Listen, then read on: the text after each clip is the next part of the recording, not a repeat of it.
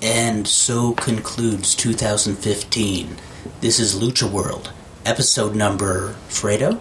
51. 51. We'll look back on 2015 and look forward to 2016. Negro Casas Volador coming up, as is Fantastica Mania, and so much more. Tune in.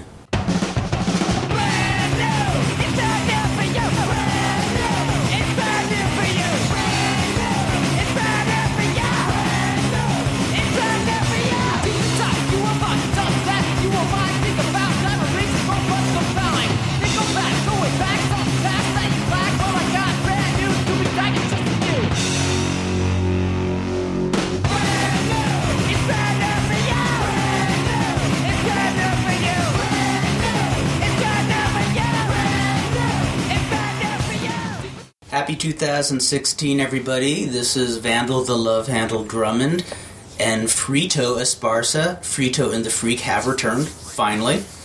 After about over a month, at least, yes, right? Yes, it's been quite a while. The last podcast we did, you promised we were going to do it every 2 weeks, and then you ended up disappearing. I should know better than to make that promise when the holidays are upon us. That is the worst time for me to try to plan. I was so excited about doing a podcast, 3 weeks ago, and you just disappeared on me. I was so excited, and I just couldn't hide it. You were so excited about Christmas. You were waiting. You were preparing. Kurt prepares for Christmas more than anybody else. It's a two-week process. I grow a big beard like Santa Claus. You didn't even go to a posada this year.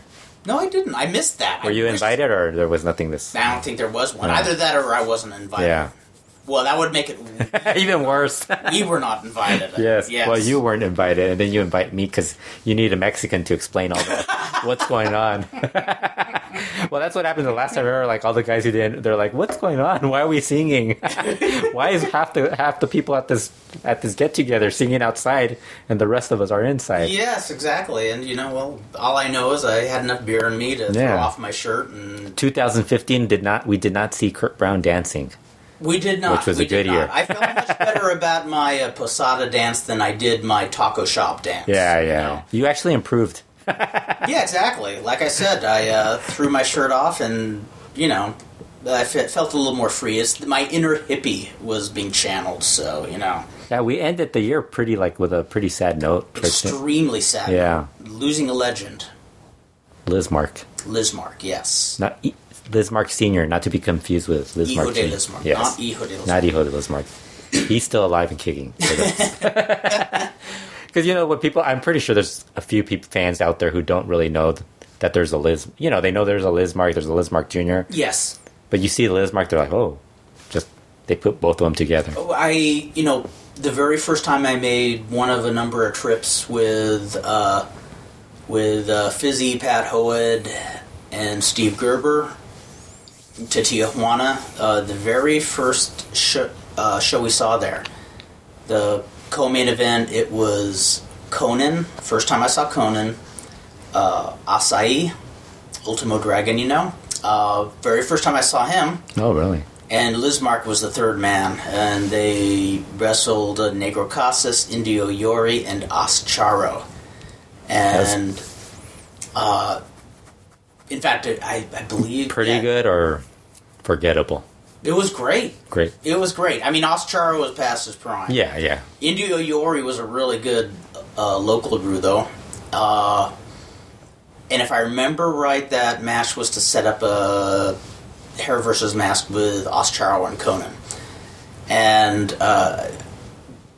But that was the first time I ever saw Lismark live. Saw him live several other times after that. I can't remember one exact match that I enjoyed of Lismark, but what I really dug about him... In fact, I remember a few years ago I was over here and you were showing a title. Yeah, because you brought. I think that was the tape you brought, right? Yes. It was like maybe half of a match between him and Faraon, right? That's it. Because I had actually started watching it because I was converting it to DVD, and when I watched it, I told you how good it was, and you came over and then you watched that, and we were just amazed at how good that match was. Although you probably just didn't remember watching it after years of having that tape. Oh yeah, exactly. Yeah, totally. You know me. Well, Because I'm thinking you've had that tape for so many years and you barely remember watching that one match it struck me what I just loved about Lismark, and that was that he was such an awesome flyer, yet there was something really rough and raw about his flying. Yeah. It wasn't this perfectly precisioned. But it still looked graceful, though. Like it was graceful at the same time. It looked badass. Yeah. If that makes sense. Because I think just for his body, his physique, yes, made the move. Like people were comparing him to Ricky Steamboat. Yes, and I think that's kind of like similar. When Ricky Steamboat might have not been the best high flyer of his time or whatever, but when he would do a splash off the top rope, it would look amazing. Exactly. Or the cross body block, it would always look amazing, and that's what Lismark kind of looked like too. Exactly. He looked rough. He looked raw, and and by sheer coincidence, right after hearing about his passing, I was just kind of surfing YouTube for some old Japanese matches, and I happened upon a match of his in All Japan in '79. Yeah, yeah. And it was a guy called Mach Hayato. It was. There was the wrestler or the it was a young.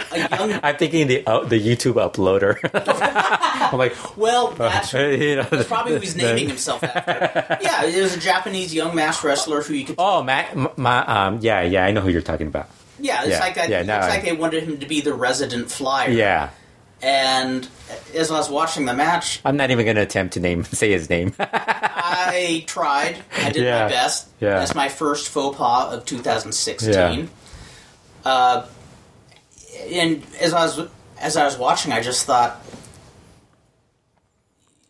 Lismark really gave that guy a lot of spots. Lismark carried the match, and probably the only fault I could give him on that was how would I say, somebody that green, he let him do too much, which actually says a lot for him. Yeah, and it also says he wanted more trips to Japan, probably. Yeah, making the Japanese guy look a lot better than he probably was at that time. Yeah, although the guy was pretty. I mean, they weren't pushing him like a Tiger Mask. Yeah, but still, you have to make the guy. Doesn't matter how good, or you always have to make him look a lot better than he really. So, but from what I hear, he was a real pro. I mean, he was somebody who really nice guy too. From what everybody was saying about. That's what I've been reading. Yeah, and it just it's a bummer when you hear about one of the nice ones going. Yeah, I mean, it was surprising because I think he had just made a couple appearances the last couple of months. Mm-hmm. Talking about his career and stuff like that. And then this happening so like near the holidays. There's always somebody. There's always somebody who passes away during the holidays. But I mean, and especially it wasn't just Lismark. There were so many other people who passed away during that period of time. There were like a lot of celebrities. Days ago, the original Buddy Wayne too. Yeah. Dave Henderson played baseball. You don't know who that is. I don't know who that is. Meadowlark Lemon. Yes, that one I do know. Yeah. I'm old enough to remember the. There was like a lot of people, and so it just kind of like there's always like this like cloud. During the holidays where you're like, man... this year in particular, I just on a personal level, I know several people at work who lost a relative right around the holidays. And I just thought, oh, man. It's got to be. Like, it's... And, I thought it was it was nice that Lismark Jr. mentioned how everybody remembering his dad helped him out during this time, this difficult time. Because everybody was just like... I don't think I ever saw so many people, like just talk about how great a guy he was. I mean, usually somebody passes away, you get a couple of people who are like, one of my favorite wrestlers and stuff like that. But with Lismark, there was always like very positive about not just him as a wrestler, but him helping people out, taking the time to help them out. I mean, they had interviews with a variety of guys like Negro Casas, who couldn't even finish his interview because of the memories he had of him. And that's the kind of Felino, the same thing. Just I mean, really sad. Like, and that's the legacy you want to leave. Yeah, I mean. You can have all these, honors and stuff that look good on paper, but it really says something when people remember you in a sincerely heartfelt way, and remember, well, was said, he often would put the programs and the promotion ahead of his own. Yeah, and you know, it was interesting, like reading just some of the stories about him, like his career, because like I think most people might remember him mostly from the 90s. By that point, he was already a lot older. Although he was still really he was still really very good, really very strong. good and still pushed. But I mean, a lot of people don't remember him from the 80s, the late 70s when he was really good, and I think when you're reading up about this guy and you're like, man, this guy really did a lot. Like you just start looking up all the accomplishments he had, like being such a top star in Acapulco and then coming to Mexico City and becoming a star there. Yes. I mean, just some of the stories he had, like the story he had about I can't remember who. There were like some like the story about him when he first got into Arena Mexico, when the guys were when they stole his shoes? kept stealing his shoes, and he had to wear sandals on his way. And you know, I was laughing because I saw Dave Meltzer's bit on it, and the first thing I thought, because he got it off me, Yes, and I'm like, Dave had to add more to it. I'm like, dude, Dave, he didn't say more to this. He got the sandals. Where you shower, there's usually sandals. That's probably where he got them from the arena. He didn't go and buy sandals to like wear as a backup. Exactly. And I was and I just started laughing when I was like, because you know, like when somebody, like, I don't mind people like getting stuff off of my stuff, but it's like when you overdo it, like, dude, don't do that. kind of like when you try to put your own spin on it. Because I knew like Chris Downer was going to write something, and I'm sure Dave and Dr. Lucha were going to write something, although I don't know if Dr. Lucha wrote something about him. So I just wanted to do something different. So I looked through interviews. That's the one benefit I have, is like I could actually understand Spanish, so I could find new stuff to talk about. Yeah. So he had that story, and there was like a couple of other stories that I thought were very interesting about like him, like just some of his career matches and stuff, like his career, like his feuds, like with Satanico, like finding quotes about what he thought of Satanico and guys like that. I mean, he had I mean, the feud with La Parca. Yes. Probably something that most people probably remember more than. I mean, you have all these other great feuds, but then you're like, oh, he had these great feuds with La Parca, and then he had the teaming up with Atlantis when he made his way back to CML later in his career. So yeah, he had a pretty good career, and then like the heart attack or the whatever he suffered. Although he won't admit that it was a heart attack. Really? They never mentioned that. Probably. Didn't want to scare away. Yeah, when he talked about like retiring, he always said that was just from the injury, you know, the normal bumps and bruises from wrestling that you get amassed from wrestling. But he never said it was anything else related to that. Wow. But I'm sure there's more to it than just that. And you know, we had so many people die from heart problems. Like even that was the other thing. Like, what was that? Natalie Cole. Natalie Cole passed away too. She had been in bad health for some time. Well, congestive heart failure really tells you it was really bad. Yeah. Well, you know, she had a massive congestive heart failure. Yeah, well, I don't know if you know, she had a liver transplant. Really? Wow. A few years before. And it was really sad because she's somebody who, you know, battled drug addiction. It sounds like she actually won it and was really clean for years. Yeah. And it's kind of sad when somebody gets it together and, you know, I think the liver transplant was because of hepatitis, if I remember right. Yeah. But, yeah, that was a bummer. You know, wrestling and just general celebrity icons, 2015, we lost a lot. Yeah, it's like, well, getting to the top stories of 2015, I mean, Perro Aguayo Jr., that was like such a... I think that was different, though. That was like just a tragedy that happened. Yeah, that was a freak tragedy where Listmark, it's sad. I mean, he was a 64? 64 at the time. Then he was... It was funny because we were trying to discuss... We were debating his age, and a lot of people, like a lot of the guys who wrote about it early on, they went with the age that's listed on the wiki pages.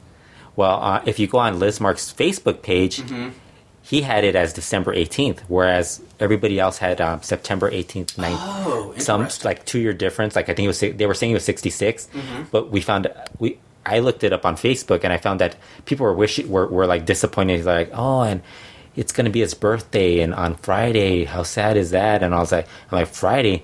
So his birthday was December 18th. So he was 64 going to be 65.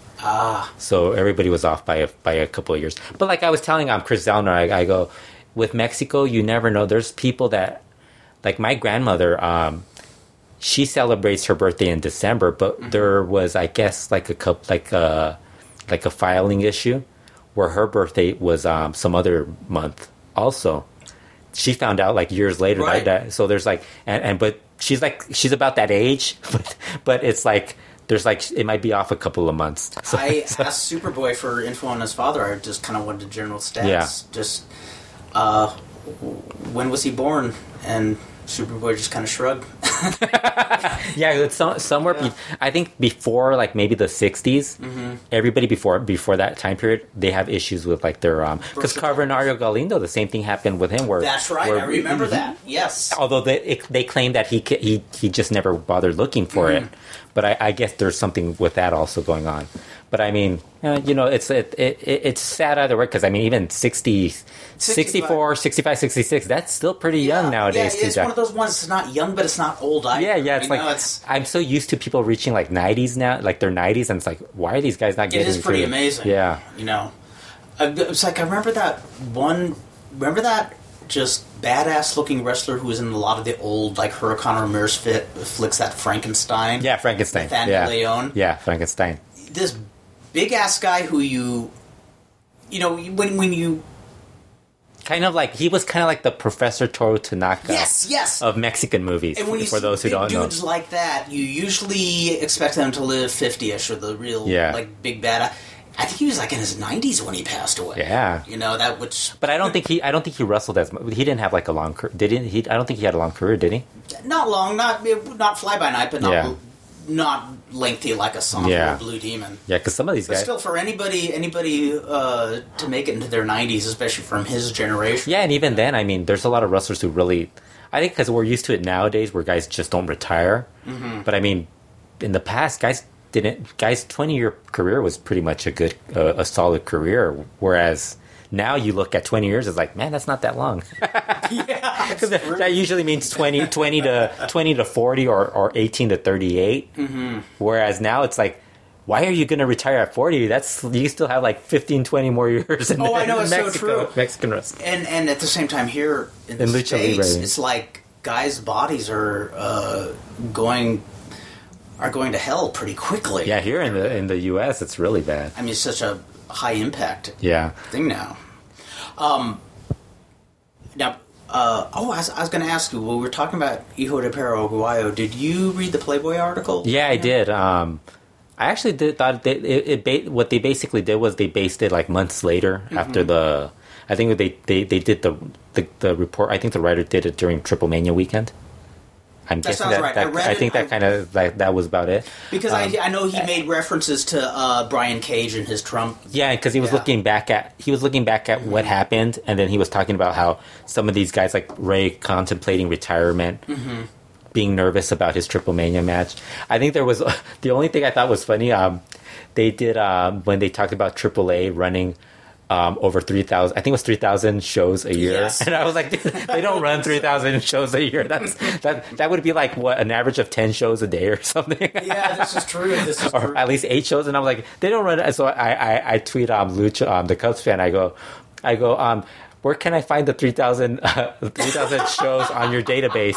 And he's like, I don't think they're on there. And he's like, and maybe it's because their website hasn't been working that we can't find all those shows. And it's like, yeah, that's probably it. Yeah. But I actually thought it was really well written. There was some stuff where, if you really know about Lucha, you kind of know that they're kind of off on some stuff. One of the things I always notice with people who are getting new into, and this happens not just in Lucha, but with every type of whatever you're going to write about, you kind of fall into that trap where you're like believing everything they tell you. So yes, and some at the of same it, time, you want to, because I remember when you want to be friends with them. You want to be friends with them. I want to be friends with them. I also want to look knowledgeable. Yeah. You don't realize if you jump to a conclusion too fast, you don't come off as that. Yeah, so it kind of comes off like that. Whereas I'm probably like the opposite. I just don't really like. I'm not like that. I don't really try to be friends with everybody. I mean, it's not that I don't want to be, but it's like I kind of have to separate that from the wrestlers. Oh, I think that's wise. Which is, but I mean, they're nice to me either way, but it's like I'm not going to be emailing them and texting them, hey guys, when are you coming over and be my buddy? Be Here's my another buddy. And T-shirt. it's like, Here's another T-shirt. Be my buddy. I'll buy a T-shirt off you. I'll go broke if I keep buying T-shirts off of these guys. They're a lot more expensive when you buy them off them than. Oh, it's so true. It's so true. Yeah, but it's like, but it happens with everybody. You can't really hate the person for having that in their article. Well, it sounds like he when it was comes off, giving but it the good college try. I mean, it sounds like he really was trying to do a quality. But he did a good job. I mean, really good. Like, if you really want to know more about, like, I really liked it because it was months after, so it kind of gave you more of a feel of what these guys were going through after and all that stuff. I thought that was very. I was glad he didn't watch Triple Mania and say, "Oh man, this sucks."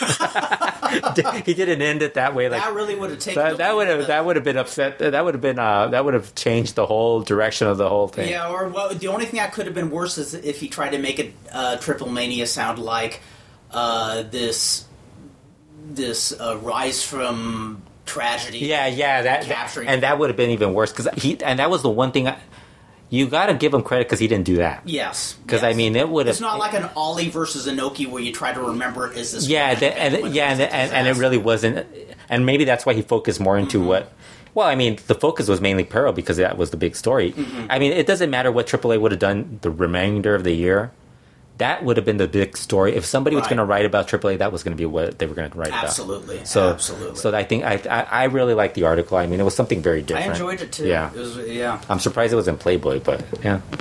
Although they do a lot of the wrestling. They do a lot of wrestling stuff, right? Yeah, they're a very different magazine than they were 30, 40 maybe years because I don't really read Playboy or their website, so I don't really know what they write about. Yeah, I find much dirtier stuff elsewhere on the website. Yeah, that's why they're not doing naked women anymore, because you can find them everywhere. If Playboy was the destination for porn for me, I would be there. But since it's not, like for wrestling, I usually go to there's 2 or 3 websites I go to. Mm-hmm. And then and not really, Twitter's basically the place you go nowadays. Yes. But like for porn, I don't think that's that's not even in my mind. Like Playboy is I don't really know what their thing is. Playboy's more for me like little kid memories. It's be pre-internet. They could be as boys. They could. Who knows? Maybe they have these really great articles on their website, and I'm just missing out on these. Mm-hmm. You never know. Well, they used to make cracks about people who read Playboy, but I only read them for the stories. No, but I'm saying, you know how they actually are some really good. Yeah, because you know, like nowadays with a lot of these websites that are now becoming these super media type websites where they have all these great writers doing articles on a variety of subjects. Maybe Playboy's doing that. And then, here's our magazine. Playboy, I don't know if you know. Here's our hot chicks on the side right here. Yeah, I don't know if you know that's where A Christmas Story, the movie that we see every year on TV. Yeah. That first appeared in Playboy. Really? Seriously, that's not a joke. The movie or the story? The story. Oh, okay, the story. Yeah, but no, a lot of prolific writers. I wouldn't be surprised because the whole thing about the dad getting the lamp. Yes, leg, exactly. That seems like something. Something somebody who was reading Playboy would actually write into a story or something. And also something I was aware they had their hands a little bit in it, but something I didn't. I'm reading this great book on the history of comedy called The Comedians by this guy named Cliff Nesteroff, who, oh my God, just put in his name. This is one of the most fascinating people I've come across. I stumbled across a podcast he did about 5 years ago. Actually, it was a radio show out of Vancouver. You're like radio shows. Podcasts. Yeah, back then they were radio I get them mixed shows. Up now. And he'd play a lot of old comedy, and he'd, play a lot of novelty stuff, and some, good hit songs. Turned me on to a lot of stuff, and I figured he's a guy around my age. He's a guy who's in his early 30s. Really? Who gotten into comedy LPs and, kind of unwittingly became one of the foremost comedy historians. And he wrote this great book that just came out a few months ago covering vaudeville to present. And one of the things I didn't know, I knew that Playboy had, some of their clubs had some sort of, stand-up comedy. Yeah. But I didn't realize just what a huge part they played in it. Like, they really got people's careers off the ground. One of the funniest bits of trivia I read was Pat Morita. Remember? Yeah, the guy from Karate Kid. And Happy Days. Yes, yeah, that's right. Happy Days. He. I like how you confirmed it. Yeah, Happy Days. There was a brief second where I thought maybe it was a different Asian guy. But he really was the only Asian guy back then, really. Oh, he was very few. Yeah, and one who just wasn't playing. Yeah, and he was obvious. It was obvious Pat Morita. Exactly. It wasn't like Pat Morita you could confuse with somebody else. Yeah, totally. Yeah. Well, he started out, or in his early days, he was a stand-up comic at the Playboy Club. Really? And he would be smoking dope right when he's delivering his... What was he like in some of those Cheech and Chong movies? He might have not been. Something like that. I don't know. He wound up marrying the girl who played Cheech's Squeeze, Evelyn Guerrero. Really? Yeah. Well, he was married before that, but when he split up, that's the cutie he ran off with. I don't know if he ran off with her. Maybe they were already divorced, but... We need a Pat Morita nowadays. We do. Where is our Pat Morita? Well, Ken Jeong is kind of... You're like, who's Ken Jeong? I know him. Yeah. I remember... I remember the first time seeing him in The Hangover. Yeah. I mean... He was pretty good in that. He was funny. Yeah. Getting back to Lucha again. Did you watch the Christmas show? The CML Christmas show? I did not watch the Christmas show. The iPay-per-view, the disaster that was another iPay-per-view. I saw you tweeting about it. Yes, it was a disaster. I felt bad for you. I was having flashbacks for you from the AAA show of 2014. Yes, and I was having flashbacks of that day. The one good thing was that there was no wrestling. I didn't have a wrestling show to go to, so I didn't miss anything out. Miss on anything. That's a plus. But it's kind of ridiculous that this happened again. But I think this is just going to be something that's going to happen every once in a while with iPay-per-views, because it's not just CML. You always hear other people arguing about this stuff. It's just an ongoing thing. It's so much more of a grassroots thing. I think there's more margin of error, so to speak. Yeah, so now I have credit. They didn't return the money, but they gave me credit on the Kling account. I will say, CMLL, at least in my experience... They actually tried, I will give them... Experience. They actually tried, I will give them credit, because I did complain early on, and I was still demanding the refund, but I think I kind of toned it down when they posted the full show on YouTube. Right. Which they did I think it was an unlisted all the matches. And I realized that I didn't miss much. It was one of those impulse buys. Yeah. Because I knew wasn't really going to miss much. The cage match I thought was pretty good. The semi-main event wasn't that great. But I mean, just seeing Rush involved with Cibernetico and Karistico and all those guys that would be worth it. But I wasn't that upset. Like once they went out of their way offering giving the following iPay-per-view, which was the January 1st show, which I heard was about the same as bad. Actually, they didn't have any video problems, technical problems. Right. But the show wasn't that great, other than the Maximo versus Kamitachi match. That's all. The only match I heard. Yeah. That's the one. That's the only one I've heard. That's the only one I was told was really good. And everything else was just kind of like, it was okay. Nothing you missed out on. But they offered that half price for those who didn't, who missed out. And I was like, I would have ordered it, but especially half price, considering I had credit, it would have cost me. It would just cost me whatever I had already spent. And I would have ordered it, but I was going to go watch Star Wars. Right on. So I think if you're going to weigh these two, Star Wars. CML iPay-per-view that may or may not work. And the other thing with CML is that a lot of the Kamitachi versus Maximo, I don't mind watching 3 weeks later on Azteca. Same here. So it was like, I like them both. I'd love to see the match, but I don't. Yeah, the rest of Super Parker and Neurocostas, I had no interest in that match at all. I saw the third fall. I don't know if it was representative of the whole match, but yeah, Super Parker just can't go anymore. Yeah. It's like he's I don't want to bag on him because I like him, but the one positive that came out right after the iPay-per-view, the Christmas show, was that we actually had a story where Mas Lucha reported that Thunder had left CMLL. Yes, we were so happy. Oh my gosh, we were like celebrating. We were like Christmas, hallelujah. It was like that movie where we're all going, "Thank you very much." I did a little dance. Thank you very much. I was doing the Fuego dance. I was doing the Fuego dance right after that, and then like I think the next day, Thunder mentioned he wasn't gone, and then CMLL mentioned he wasn't gone either. So I was like so bummed. Like it was gone. like the He is way gone. it's like this not ongoing. Like when is he gonna just leave? Why can't we get this guy to go somewhere else? Because it's like it's just not working. Oh man, how it's not. Maybe he's not bad enough where he can get hurt where he could just leave. I don't want to wish injury. I don't want to wish injury on him. I don't want to wish injury on him. I just hope he doesn't hurt somebody else. He's just so bad. He's terrible. And it's worse because then they brought in Super Parka, who's bad. Pieroth is on the show. I will give Cibernetico credit. He's not that good. Mm-hmm. He's bordering on bad. But at least he's got enough charisma where he can actually go with the charisma, and him and Rush will end up having good chemistry just because of Rush's willingness to like just chop the shit out of him, beat the shit out of him. And like I said before, man, if they're not hurting anybody, I don't care if they're. And Cibernetico actually took a dive too, so it was like, I mean, he actually caught somebody. Now, if you can draw a crowd. That's the other thing. If you can draw a crowd and you're not hurting other people. Although I don't know if he can draw a crowd because I mean those crowds on Sundays haven't been that great. Yeah. With that, I guess time will tell on that when the chips are really down, when the program really is underway. The big. I was gonna open the show by complaining about this. That following they had the other cage match on Monday, the Puebla show, where they had Policeman lose his hair. Oh yes.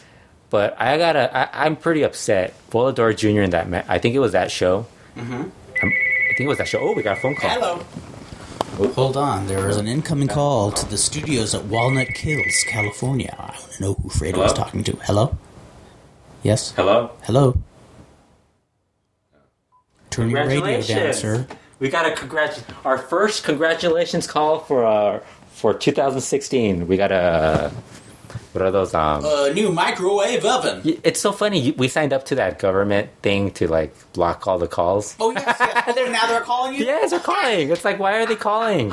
Is this like an annual thing we have to sign up for? I have no idea. What was I talking about? Oh, I was on Volador. Yeah. I like how we're just gonna leave the phone call. I'll probably edit it out. Yes, you. Or probably not because I'm still talking about it right now. So brief. It was I'm probably too lazy to edit that out. Yeah. I should have just gone. Hey, what's up, Conan? And I'll be sitting going, Conan O'Brien. You know him? Yes.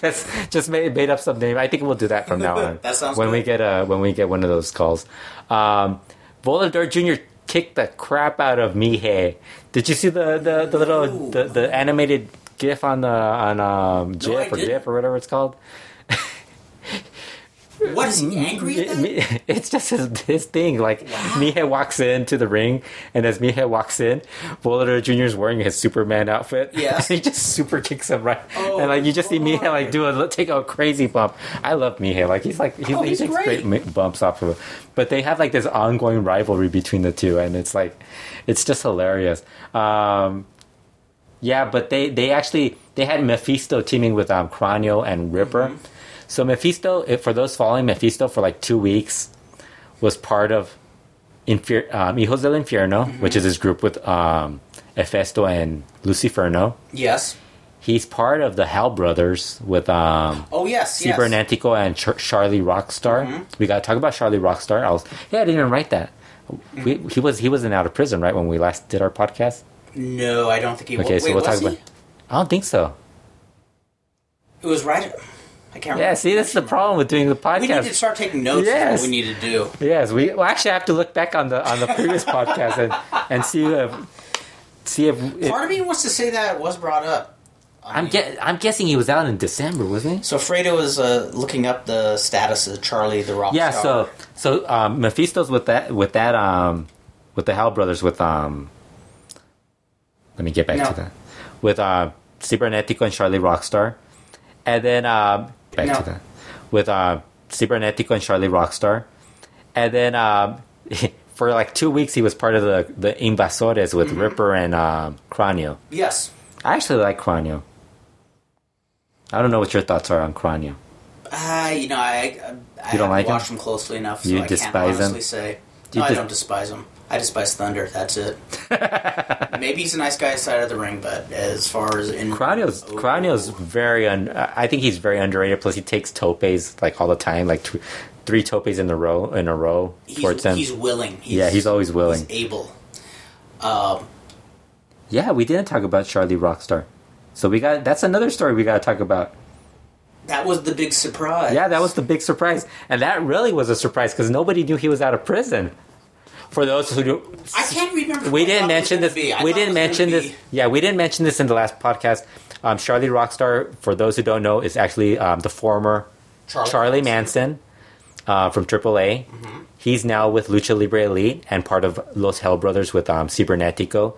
He had been in prison for 3 years or for a while. Beating up a cop. And yeah, beating up pretty bad. Beating up a couple of cops. Yeah, and one of them actually really was badly hurt. Was he trying to pretend he was Haku or something? I mean, yeah, but I mean, everybody assumed he was still in prison because I think he had a sentence of 6-7 years, and I think he got out earlier. He mentioned he got out early because of he actually did part of, I think there's a program in prison where if you'd help other prisoners learn something or whatever, you could actually get some time cut down. Like credit. So, yeah, some credit. So he taught them how to wrestle, which I don't know why you want more.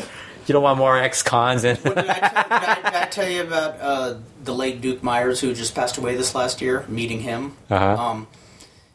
Ed Moretti introduced. Was this the guy who wrestled in Stampede? Yes. Really? Yes. Oh. We're talking, and he's, Ed Moretti introduces us as Crutcher Wrestling. Goes, you're a little guy, and he's, and I, told him, well, I you're like, yeah, I'm a little guy. Yeah, no doubt, especially, next to Ed Moretti and Duke Myers. Yeah, you're a little guy. But he says, oh, no, I understand what you're talking about. I know how to take a lot to go. Wow. And I go, a lot to go. And going, so you learned some Mexican style. He says, those were my first lessons. I go, where did you learn? He goes, when I was in prison. And he's serious. Wow, really? He's a nice guy. He's a super nice guy. I was really sad when I heard of his passing. Very sucks. Friendly. But, yeah. I mean, I think when that surprised, because I think it was the following week after we did our podcast that happened. Everybody just assumed it was going to be Averno again. That's what I think that was because Averno was being. Trying to remember who I thought Averno was being promoted on a variety of shows that weekend. I think a show in New York and then a show in Querétaro. Okay. And then that show also, but that show didn't mention him. They just said there was going to be a surprise. So then. To our surprise, it was Charlie Rockstar, which I thought was actually a much bigger surprise than I think. It blew me away. Yeah, I mean, I was shocked. Yeah, that was a legitimate shock. And that they were able to keep it under wraps. Yes. That's so rare in wrestling these days. It's so weird. Lucha, that's the one thing we learned with Lucha in 2015. You could still keep secrets in Lucha. Yes. That, Sombra, going to WWE, in fact, Alberto, Caristico, Cibernetico. None of these guys there was no really long, drawn out. I can't think of another year where any promotion or promotions pulled off that many in 1 year. And not just them. I'm talking about surprises among the wrestlers and the promotions. Yes. Then I guess, I mean, the surprises, Caristico and, the surprises that they were able to get. Cibernetico. But, when that becomes the hook for your promotion to draw fans, it's going to wear out. I mean, right now they're excited about bringing in Connect. Well, I mean, and Connect's like fucking 70-something years old. Totally. The only person who looks older than Mil Mascaras. Is Mil Mascaras. It's like the Hulk Hogan syndrome. You bring him in, he gets a big pop for a few weeks, but then the thrill is gone. Yeah. You got to bring him back 8 months later in order to get that same effect. Well, there's always going to be somebody upset on the other side of, with AAA and the promotion. Oh, absolutely. Somebody's going to jump at some point. So you're always going to have that one person, but it's like at some point the names aren't going to be as big as what you want. Oh God, what you're thinking. There might be a big surge for a moment or two, but it takes some. I'm just glad this promotion.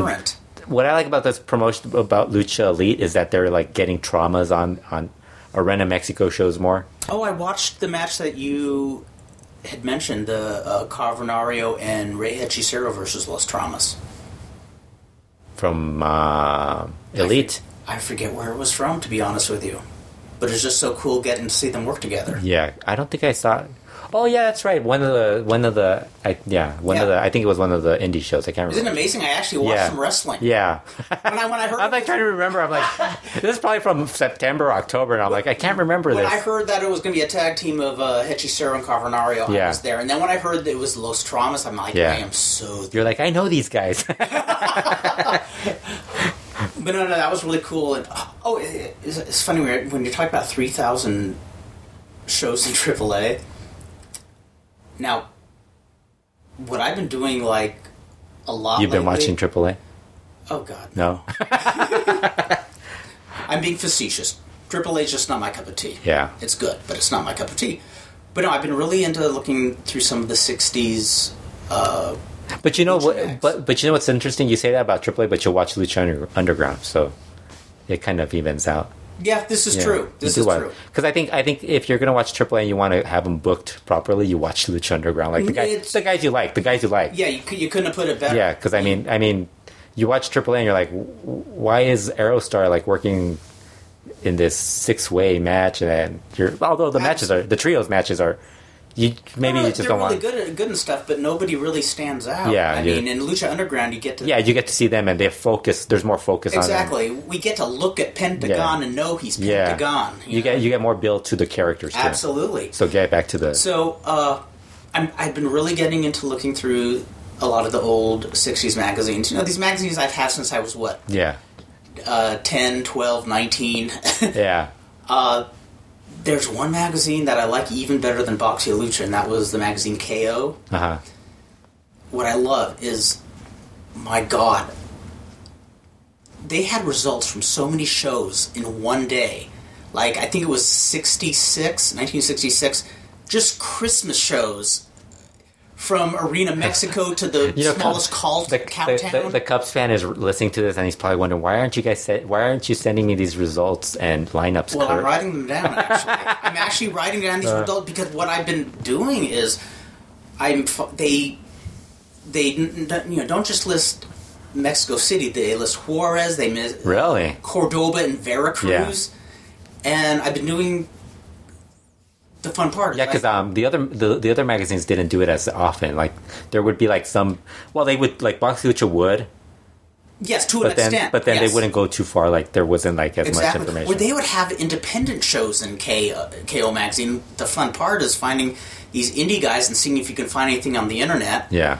Veracruz, the most interesting thing. The guy there in the '60s, Marinaro Acosta. Mm-hmm. Yeah, I could tell he's a regional star, and I'm like, wonder whatever happened to him. And in Veracruz, the whole family is kind of like a Superboy and his family. There's a whole multi-generational family. Do they have a couple of wacky friends doing podcasts at their house? Well, if so, I think we got to start a feud with them. Veracruz. Okay, I was looking in a magazine called Zas, 1952, and they covered a match. Hair versus Hair, where Cavernario Galindo beat a guy named Pancho Valentino. Have you heard that name before? Pancho Valentino, no. Well, usually when I'd see these guys whose names I didn't recognize, I'd do a search. Sometimes I could find little references. Sometimes I could find, a regional history. What if I said I knew who he was? Would that really impress you? It would not shock me, and I'll tell you why. Would you be like, holy shit, this guy, Fredo knows his shit? I already know you know it. I'm the one who needs to know my shit. You're the one who knows the shit. No, the reason it wouldn't. Well, what's bad is like we do we end the show and then you guys tell me you know who he was. He was this other guy. It's like, oh, that's right. Like the whole Mascara Mágica. Remember you guys? Yes. And I was like, who are you talking about? It's like, oh, why didn't you guys tell me it was Mascara Mágica? You could have told me that all along. It's so easy to do it. Hindsight. Yes. It's so easy to see things. Well, the reason I wouldn't be shocked if you had known who he was is Pancho Valentino, for those I Google his name, and his nickname was not a nickname while he was a wrestler, but after he's a wrestler. His nickname wasn't Pancho? No, that was his real name. Really? Don't you know it's a very common name? In Veracruz? Yeah, a lot of my Scottish ancestors named their kids Pancho. Because it's it's an Indo-European name. No, his nickname was the Priest Killer. Oh, jeez. And I'm surprised we've never heard of it before because I found tons of stories about it. He was a wrestler who's getting a pretty big push in the early 50s. What was not publicized was he had been in and out of prison 15 times. Oh. In 1957, he and several other guys had this idea to rob this priest. There was a Peruvian priest. Of all the people to rob, let's rob the priest. Well, yeah, exactly. Now, but I'm guessing this is like a priest that had like a very nice setup, like exactly back in those days. This was a priest whose parents were I don't know if they were independently wealthy. Well, he's from a rich family. Yeah, and it's Mexico too, which is a very Catholic. Yes. So they kind of like the thing that happened to Jerry Lawler a few years ago. They heard rumor that he had a whole bunch of cash in the church, and so they went to rob him. They came across another priest. I don't know if they mistook this priest for him, or they were just surprised he was there. Yeah, and Pancho Valentino, I guess, put him in a wrestling hold, and the priest actually started fighting back. Was that a backcracker? I wish that's all. You're like, they didn't have it back then. I wish that's all it was, because they tortured him trying to get the money and ended up killing him. And Pancho Valentino became a star based off of that. He tried to make a run for it. If I remember right, I think he tried to smuggle one of his sons. The only son he wanted anything to do with, like a 4-year-old kid. Yeah, the rest of them was like, he's like, fuck you guys, I don't want you. Yeah, that's seriously what it was. Very literally. This 4-year-old has potential. He had kids from 4 different women, but there was only one he was interested in. This guy sounds like a really class guy. Oh, what a classy guy. Yeah. How he made it into the wrestling business, I'll never know. You know that old Strangler Lewis quote about how there's never been a breath of scandal in the business? Yeah. How I've seen a lot of lawyers and politicians in jail, but I've never met a wrestler in jail. Yeah. I'd love to see if he said that with a straight face. Well, so this guy ends up being sentenced to 33 years, and I think he undergoes one of these great transformations and finds God. Something, yeah. I think if he went from priest killer to, but there's a humorous anecdote too. Boy, I sound brilliant. Antidote. Finding Jesus in church in jail is always a good antidote. God gave him a fix. Yes. The Sonny Austin story. Yes. The funny anecdote was he was going to be released early in 1977, and about a little over a week before his release, he had some sort of seizure and drowned in his own vomit. Oh. The end. Yeah. Jeez. I was going to ask you, I was looking at that magazine, I think it's Clinch? Yes, Punch. Punch, yes. Was it Punch? Yes. Yeah, I think it is. The one with the bright blue cover. Yeah, it's like a green, or it's green and another one. I think it has Bobby Bonales on the cover, I think. That's the one, yes. Yeah. I was going to ask you about that. What's the deal with that magazine? You know why? Because it's got Stanley Weston wrote for that magazine. And I think didn't realize that. I didn't notice that. I only had a few... But he wrote about like American wrestling. The American wrestler, but it's written in Spanish, but they were the ones who were... Yes. I don't know a lot about that magazine. Really? They're... I find references to it online a lot. Like the covers they weren't as cool as the Lucha Libre magazine. They look more artsy, because of the period. I didn't realize Stanley Weston. Yeah, I saw a couple of American names on there. It was another one that has some pretty good coverage. Yeah, they actually. I was going to do a write up on it. I haven't had time. You should. Yeah. I just don't know if I should do I don't know if I want to do the Stanley Weston stuff. It's American wrestling because I don't. I think that makes it interesting though, just to see. Because I hate American wrestling. Just kidding. Well, but that's what I love. Actually, I don't hate America. I just hate more work. But that's what I love about the Mexican magazine. One of the Boxy Luchas from 1960, they had a whole story on Big Daddy Lipscomb. Yeah, I was just wondering because I was like, Stanley Weston, isn't that he's in didn't he just make it into the Observer Hall of Fame or something? Yeah, he was the top dog before Bill Apter. Yeah, Stanley Weston. Maybe Apter's the one to ask about that. Yes, actually, yes. Yeah, he could probably fill I'll call him. But I do have his number though. Yeah. Let me call him. Give him a buzz. I'll call him during lunch. Hey, Tell him Lucky Pierre it's- says hi from down below. It's so weird. It's so weird. Like, if you would have told me, like, 20, 30 years ago, I would have met Bill Apter, I would have been like, just like, no, I wouldn't have met him. Oh, I know what you mean. And I don't think he really gets it. I'm sure he probably gets, he understands, but probably does, in his mind, is probably not this thing, like, where he's thinking about Well, it's funny because he's such a nice guy. He's too. a really nice guy. guy. He doesn't go around throwing himself around as this big Same thing with authority. Dave Meltzer, although Yes. I kind of got into the whole insider stuff. Not the... Well, yeah, the insider stuff a little later in life, so it wasn't like something I was like as a kid. Right. Like, I wasn't into it like at 15, 16 years old. More like in my later years. Actually, no, it might have been 15, 16 years old. Thinking about it. Yeah, because I think I first saw the Observer mentioned online on that old website, Gary Will's website. Oh, yes. Remember that site where he I had remember that site. yeah, where he was selling tributes and all that? That had to be like in the mid 90s, wasn't that? Somewhere around the That mid sounds 90s. about right. Yeah. Because I remember it was and I just jotted down the address and everything, and then it took me like a year to decide if I wanted to subscribe to it. Because I had subscribed to that one PWI newsletter. Remember that? Oh, yes. Actually, I didn't subscribe. They sent me one for free, and it was like I was like, dude, I know this stuff. Why am I getting this? And it's just like I probably still have it somewhere. Oh, I remember when the Observer first came out, the 80s version. I didn't know about the 70s version at the time, but that's when my friend Lloyd Lee and we put some little rag out, kind of covering the local scene, a bit of Mexico. But we got a letter from Dave Meltzer that he was sending out to people who put out sheets or people who kind of, I think he saw in magazines or other friends' sheets, saying I'm starting a newsletter, and he had all his awards that he has now. Yeah. Though a little different than they are now.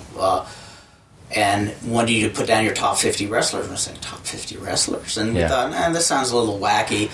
And then... And you're like, Raul Mata, Carlos Mata. Oh, I think I put Tony Rocco up Tony there. Rocco. I think I got some laughs from that. Yeah. But you know, it's kind of weird. You probably got laughs back then, but I bet you if you like did that top 50 and you had guys analyze it nowadays, they'd be like, hey, he's not that off with Tony Rocco because we've seen so much Absolutely, stuff. yeah, I agree. You have more of a understanding of work rate and stuff like that, whereas back then it was like a little more... it's like, he's not over. Yeah, he's not over. Work rate wasn't... Like, it was kind of like... It's still kind of...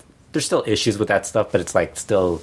There's a little more open-mindedness to it. Exactly. Not as much as you would hope, but there's still enough. Oh, it was also funny because a lot of people would... a lot of, like, the Smart fans before the Smart sheets were out, they would talk about how Andre sucked, how Andre the Giant's like the worst worker. They hate having to see Andre. And then you'd say how much you like Johnny Rods. And they're going, well, he never wins. And I say, okay, but if you use that logic, then Andre the Giant should be the greatest wrestler in the history of mankind because he never loses. You know, it's so weird. They had this weird. Yes, because it's weird when I do my list.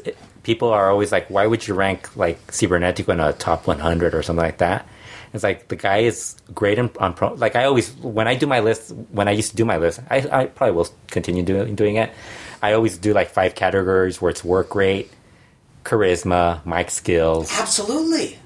Drawing power, variety. Not just 5 categories. There's a bunch of reasons, factors to why a guy And if you're good is doing it over. seriously, that's how it should be. Yeah, because I mean, see, like certain guys. I mean, Hulk Hogan. If you do a top 100, he'd never make the list because he wasn't that great of a worker. Yes. But I mean, if you do add everything else that he's done, drawing power, attendant, all this other stuff, he's easily one of the 3 or 4 greatest wrestlers of all time. Absolutely, and that's one of the... Even if you hated him, even what happens with him like later in life. And that's part of the charm of wrestling. Yes. Is somebody being able to go up there and just light up a place Yes, effortlessly. yes. It's like... anyway, when Meltzer sent us the first issue, it was the first time we ever saw a newsletter, with the exception of the Weasel's World of Wrestling by Norman Dooley. Uh-huh.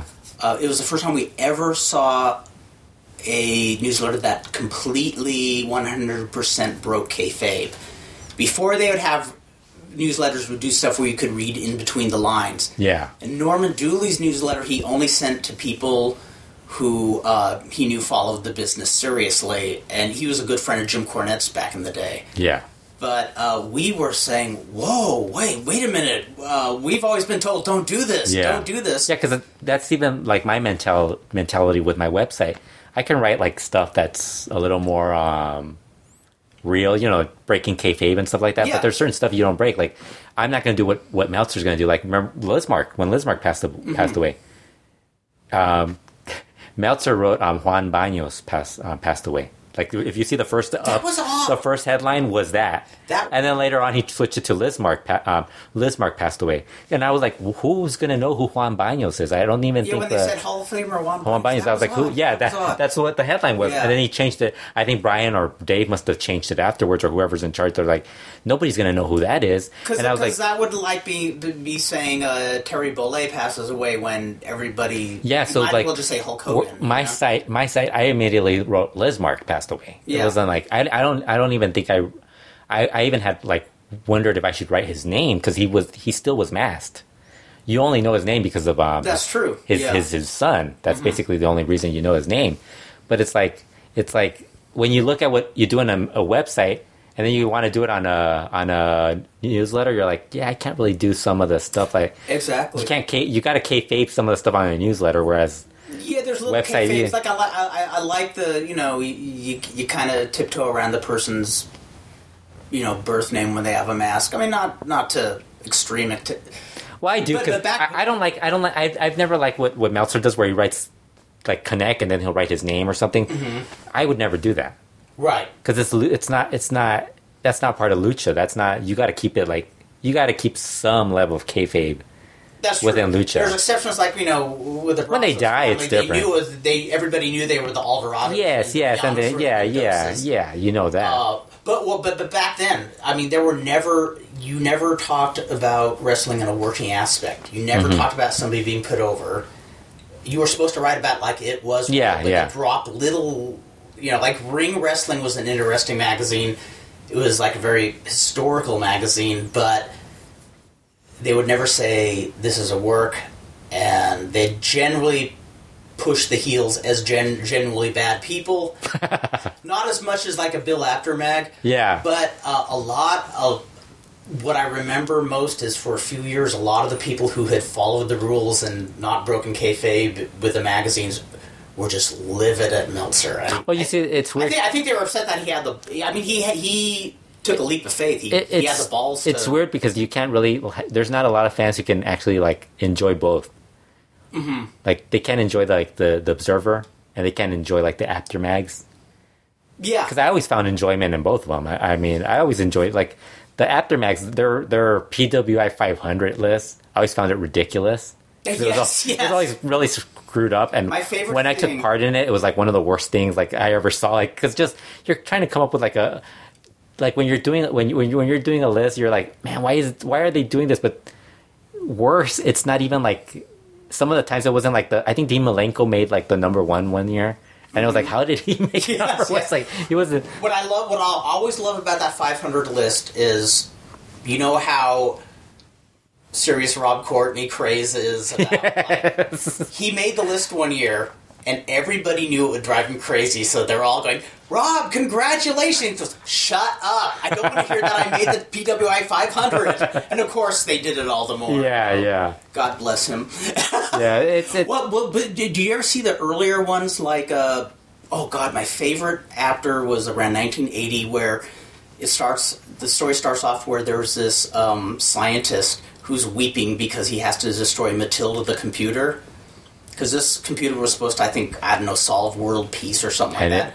But Oliver Humperdinck snuck into the laboratory and programmed it to show him how to destroy the Briscoe brothers. Oh, jeez. And I just thought, man, I want to write for this magazine. Yeah, the only time I ever read on one of the Aftermags about a computer was when they did an article. I think this was like probably 91, 92, and they had the computer confirms. The Steiner brothers are the best tag team in the world. Oh, yeah. And it was like, but it actually was cool because they had the Steiner brothers, and the second best tag team was, I think, Doc and Gordy. And then, I think it was Misawa and Kawada, or one of those combinations at that time. Right. And I was like, and then Sasaki and Hazi. I'm like, dude, this computer is pretty smart. It's smarter than maybe the Aftermath should use this more. Yeah, it's a lot better because I mean the WWE tag teams weren't really that good. I think the Road Warriors were like 6 or something. But I was like, oh, this is really cool. And I always enjoyed the difference with all those, and that's how Boxy Lucha is. Also, you read that stuff, and it's like you read the stories, but they're more about telling you what happened in the match. What happened? Where the Lucha Libre magazine was a little more toward what the actor is, more the presentation. Yeah, the presentation of the characters and stuff like that, and it was more colorful because Lucha. I think Lucha allows you to like, you don't really have to like fake a bunch of stories. Because these guys legitimately have some crazy stories to tell you, and their characters just wearing the mask and stuff like that. And then you could show the results, and like they had these really good writers to like over exaggerate like the matches and stuff like that, like make it sound like you're like talking about this amazing match. Like every match is WrestleMania. Yeah, like WrestleMania. Gotcha. And, hey, I mean, if you're reading it now and you're like, Santo versus Blue Demons, like, yeah, this had to be really good. Yeah, yes, totally. Yes, or the Toreo shows. It's like, oh, this had to be great. And you read the lineups to those shows. It's like, yeah, I'm pretty sure it was great. Mm-hmm. And then when you get the following week when they're recapping the show, it's like, yeah, it had to be that great. Nobody's gonna deny it, and there's a large crowd too. Hey, seeing a tag team of Perro Aguayo and Abdullah the Butcher. Yeah. Oh man, how I would have loved. Yeah, that would have been great. So the big story for 2015 was really that Perro passing away and all those guys leaving promotions, like Sombra really being the big surprise. I think Sombra, I would say if you had to point to a wrestler of the year, there's a guy who made a huge impact in CMLL, and just the last 4 months that he was there were really well. Absolutely, and in heading out, he left on such a professional level. Yeah. He gets my nod as Luchador del You did? Año. For me personally, yes. You told Marcolis? He didn't ask me who I thought of Wrestler of the Year. He didn't? No, but he asked me Technico of the Year and Rudo of the Year. Rudo of the Year. And Volador, Technico, Rush, Rudo. Wow. Those are good picks. I told him Luchador of the Year, Dragon Lee. That's a good one. In fact, I think I told him. And then you talked a bit about Dragon Lee and Kamatachi being awesome. Did you see the Dragon Lee to Kamatachi? Yes, match? I loved it. Okay, I loved it, especially since That's another match it happened right after our last podcast. Well, we're talking about the year in review, so that's basically the whole year. Basically, Dragon Lee versus Kamatachi. My wish for 2016 is that Kamatachi just stays in Mexico. Please, He's staying for at least another month. So. I really enjoy him. Yeah, I think what's happening is he's probably going to do the similar to like Namahagwe, because Namahagwe didn't leave right away after. I think he left. No, yeah, I think he did show up in Fantastica Mania for the last year. So he's there a little longer. I mean, I don't know what's going on. Maybe he wants to. Maybe he's decided to stay in CMLL. He loves it so much. He's really good. He's really good. Yes. I think I said Technical of the Year. I said Dragon Lee. Mm-hmm. But I also said, because I think Cubs fan had mentioned Volador Jr., and you just mentioned Volador Jr. Yeah, in fact, I would agree, but I'm still upset at him super kicking Mihei. So I like that. I probably won't. I won't pick him. That is good reason. I did mention to Marco that. And I am going to tell, if we see Volador Jr. again, I'm going to tell him to stop hitting Mihei. That'll be on. We will have that taped. And I will be videoing that. Yes. I will be videotaping that as you tell him. Yes. Hopefully he doesn't super kick me. I'll wear my crash helmet, which I don't especially after we told him TNA was dead. I love how I was watching TNA. Well, they changed channels. We didn't know they were. Well, since there's such a. He doesn't have Pop TV. It could be dead for all he knows. I don't think I have Pop TV either. You probably do. It's TV Guide channel. Yeah. No, actually, we're getting rid of our cable. Really? What are you going to do? Go through Hulu, YouTube, all of them. Oh, you're not going to get TV anymore? I watch so little TV. Yeah. Because you were telling me, and you get your news through the internet anyways, right? Exactly, yeah. Yes. Yeah. It's like, it's a whole different world. Yeah, that's what I probably would do at some point, too. It's weird thinking back when I was younger and there was VHF and UHF. To me, the adventure was finding a distant UHF station that carried a wrestling show. And plus, you're not playing with the antennas, trying to get it to tune Plus, the other thing is you're not into sports either. You're not a sports guy. This is true. Yes, that's true. Wrestling, it's different. You could actually watch it online. Well, like the other sport that I do enjoy is sumo, but I get that because my brother-in-law downloads it from various sources. 'Cause you can't just watch it on TV. Yeah. You have to look for it. Yeah, he downloads it via illegal means, or I don't know what it...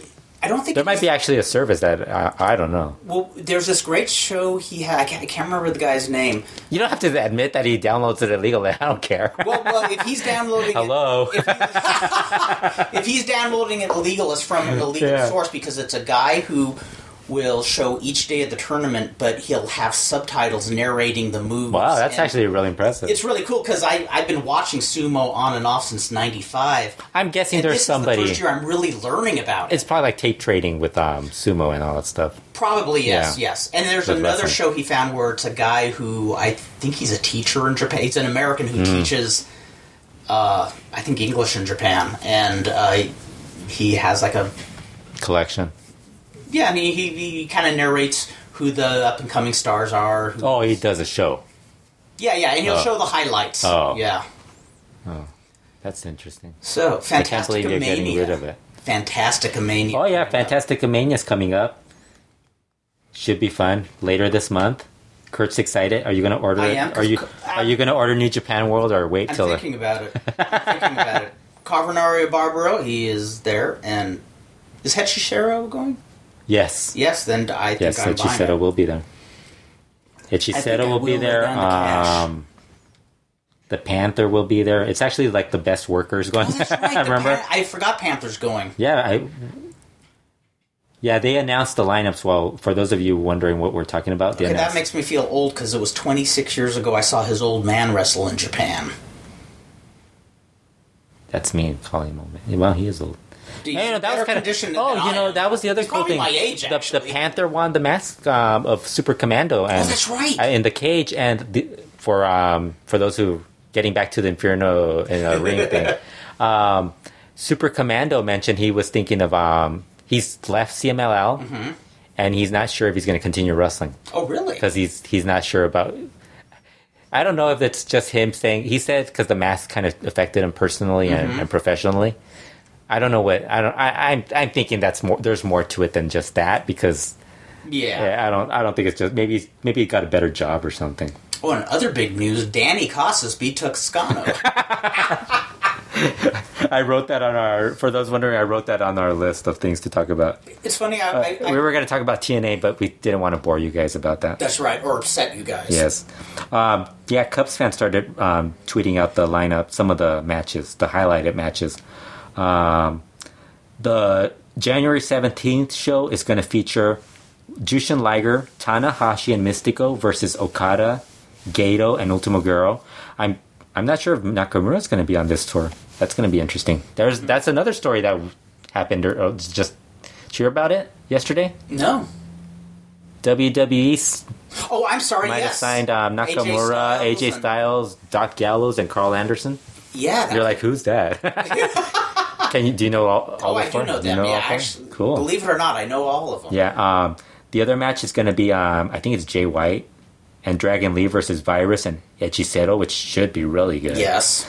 Cubs Fan only posted the couple of matches. I'll probably post it later on. The 120 show, January 20th show, is going to have Tanahashi and Dragon Lee versus Okada and Virus as the main event. Sweet. Going to be awesome. I think as I read these along, I think you guys can pretty much figure out who might end up getting that 1-year deal with New Japan, and we could start crying all together. You're excited about it, aren't you? Well, I'm kind of excited just because he's really good, and a year helps, but also kind of disappointed because I don't think, given what they did with Mascara Dorada, they probably won't push him. They won't do as much with. I'm thinking Dragon Lee's going to be the one getting the 1-year contract if they do that. If I was going to pick somebody, if they're going to do that, and I'm guessing that's who they're going to pick because he's really good. The other match on January 20th is Goro Maya and Okamura versus Panther. Oh no, Goro Maya and Okamura and Panther versus Bobby Z in singles matches. The 122 show is going to feature Mascara Dorada challenging Bushi for the CML welterweight title. Titan versus Barbaro Carbonario, and a lot of people were asking about this when they were going to have a rematch. They're going to have it that day for the Mexican welterweight title. Juice Robinson will be teaming with Atlantis. I'm guessing in a trios match or some form. I haven't checked the lineups yet. 123 is featuring Dragon Lee versus Virus. If you missed that in May, that was a really good match. Basically, Dragon Lee's gonna probably win Wrestler of the Year by the end of this tour. That would be bitching. The Panther and Guro Maya are gonna defend the Arena Coliseo tag team titles. They have to carry those ugly belts. I love it. Well, but it's worth it because it's at least going to against Bobby Z and Okumura, and Titan and Dorada are going to be a tag team on that show. And then the final show, 120 on January 24th, is going to have Mephisto versus Volador Jr. for the NWA welterweight title, Mystico versus Ultimo Guerrero, and Jushin Liger versus Virus. Should be good. Sweet. Lucha Blog mentions Kamatachi is not listed on any of the cards, so that means he's going to be hanging in Mexico for at least another month. I'm guessing he might challenge Maximo for the title, although he's not a heavyweight. But who gives a crap? Yeah. I mean, that's the thing I hate about the people who get really worked up about the heavyweight title. I go, do you really want to see Maximo? I mean, Maximo's really good. Mm-hmm. Wouldn't you rather see Maximo against Kamatachi or Maximo versus the same guy over and over again? Because he's a heavyweight. Yeah, so that should be a good card. You guys can... Oh, actually, Cubs fan already announced the entire lineup, so... But I'm guessing those are the main matches. Those are the main matches. I am like really upset. You could get them on New Japan World, or if you wait, they'll probably be on some online some point. Yes, on. But I mean, definitely, yeah, Daily Mix. you search about, but I mean, yeah, you should look them up on. Yeah, I really enjoyed. But there's no Mr. Nieble this year. No, I'm shocked. I'm kind of curious if because UIPW is running a show on January 30th. Wonder if Volador is going to be on that show. Oh. Remember, like the last time that they had. Yes, I remember that. That. Are we going to that show? I hope so. January 30th. No plans yet. I must check it out. Yeah, I want to. Yes. Yeah, Nakamura is on the card, so that's good news. Nakamura is on every single one of these. Let me see what Nakamura is doing, because I want to say like a white guy, Nakamura. Nakamura on the 17th is teaming with Mephisto versus Volador Jr. and Taguchi. On the 19th, that was the other card that I didn't mention. He is teaming with... He's in the main event. Bunch of dudes. I'm just going to look through it because I don't really care about all the other matches. I saw one. Oh, on the 23rd, Nakamura teams up with Barbaro Carbonario. Oh. Will form the greatest tag team since Hechicero and Barbaro Carbonario. Hell yeah. That should be good. Oh, man. I'm going to miss Nakamura in just for these tours. Because really, I mean, that's really what I enjoy most about him when he does lucha. Mm-hmm. Absolutely. Yeah. So that's what we have to look forward to. But we got 2016 on the horizon. Yeah. And let's remind everybody, luchaworld.com. Yeah, the place to go. Yeah, did a write-up on the top 10 stories of 2015. So if anybody wanted to know more about what happened in 2015, they could read it there. We don't want to talk about it too much. And if you have anything to say, you can write me, Vandal the Love Handle, at Liger, Lyger, at AOL.com, or Facebook or Twitter, Vandal Drummond. Do not write Fredo whatever you do. I'll read Kurt's. I'll read your email before Kurt decides to read it out loud on the podcast. But I'll probably still yell about it. He'll read it in a Rudo voice. Yes. We'll all read them in a Technica voice, a very friendly voice word. So what did you think about Danny Costas winning Toscano's hair? That's on. That's one of the matches you could actually watch. I tried to figure how he could win even a worked match. There's a lot of Casas family. You know what? I saw a match recently with Canelo Casas. They're really bad. You know what? It wouldn't. It's bad when he can't do his finisher, and his finisher's like some sort of side slam. Well, the thing I thought, it wouldn't bug me so much if his last name wasn't Casas. Yeah. I'd say, okay, he's getting by. But the other three guys in the tag team, probably less experienced than him, moved a lot more fluidly. Was this a Puebla match or just something else? It was, I think... You haven't watched any of the Puebla shows, right? No, I haven't. Yeah. I want to. I'm like, you're not missing much.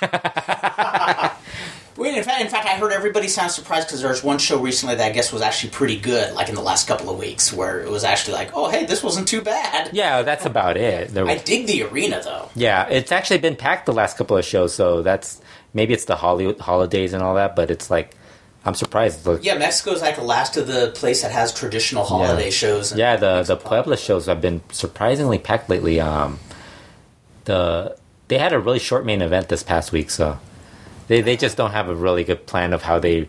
Like, you could have like an opening match that goes 30 minutes, and it's like, dude, why are these guys still going? Now, let's see, if the crowds are packed, let's see, maybe those are the times when Mihei is there. It's Mihei. It's all about Mihei and Zacharias Aperico. It's all about Mihei. Yeah. It's all about Mihei, Zacharias Aperico, and K Monito. Well, so much to look forward to. Thank you for listening, folks. And we will be back in 2-3 weeks. 4. We'll be back soon. We'll be back very soon. Thank you, as always, for listening. And have a totally rockin' new year. Take care.